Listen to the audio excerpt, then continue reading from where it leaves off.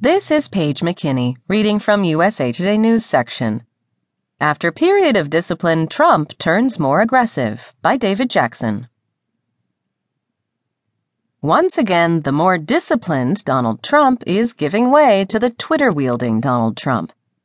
After a stretch of more low-key campaigning, Trump is spending the weekend under fire for comments about Hillary Clinton that seem to invite violence against her, fighting with the media, and engaged in a dispute with a former Republican defense secretary, all on top of a revival of the birther issue involving President Obama.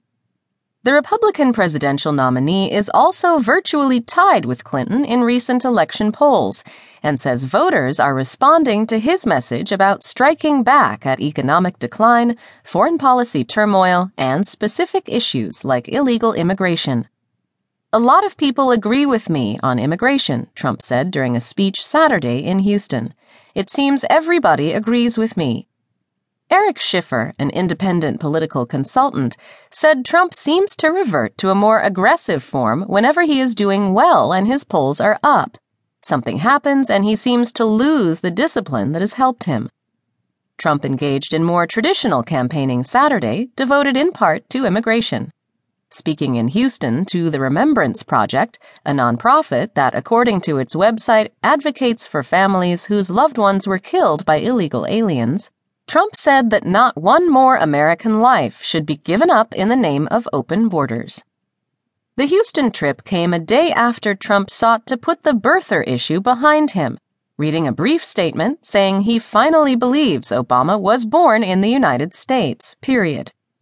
After more than 5 years of claims that Obama may have been born in another country, Trump did not explain his change of position. Hours later, on Friday, Trump again raised the specter of violence against Clinton. Claiming that his Democratic opponent opposes gun ownership rights, Trump suggested that her bodyguards drop their weapons and disarm. "Take their guns away. She doesn't want guns. Take them. Let's see what happens to her." Clinton campaign manager Robbie Mook called the comment out of bounds and said, "We've seen again and again that no amount of failed resets can change who Donald Trump is." The Secret Service protects both presidential nominees. The Clinton campaign and allies said this isn't the first time Trump has linked potential violence to the Democratic nominee.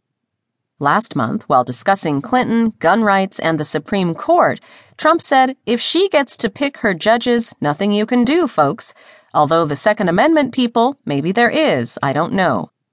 Taking on Twitter early Saturday, Trump explained his latest comment in terms of the right to bear arms. "Crooked Hillary wants to take your Second Amendment rights away. Will guns be taken from her heavily armed Secret Service detail? Maybe not."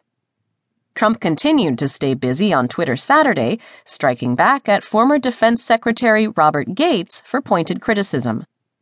Gates, appointed to the Pentagon by President George W. Bush and retained by Obama, criticized both Trump and Clinton in a Wall Street Journal op-ed on challenges facing the next commander-in-chief. But while Clinton has credibility issues, Gates wrote that Trump is in a league of his own and is unqualified for the job. "He has no clue about the difference between negotiating a business deal and negotiating with sovereign nations," Gates wrote.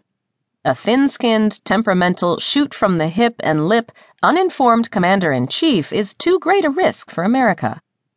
Trump counterattacked by tweeting that, "I never met former Defense Secretary Robert Gates. He knows nothing about me.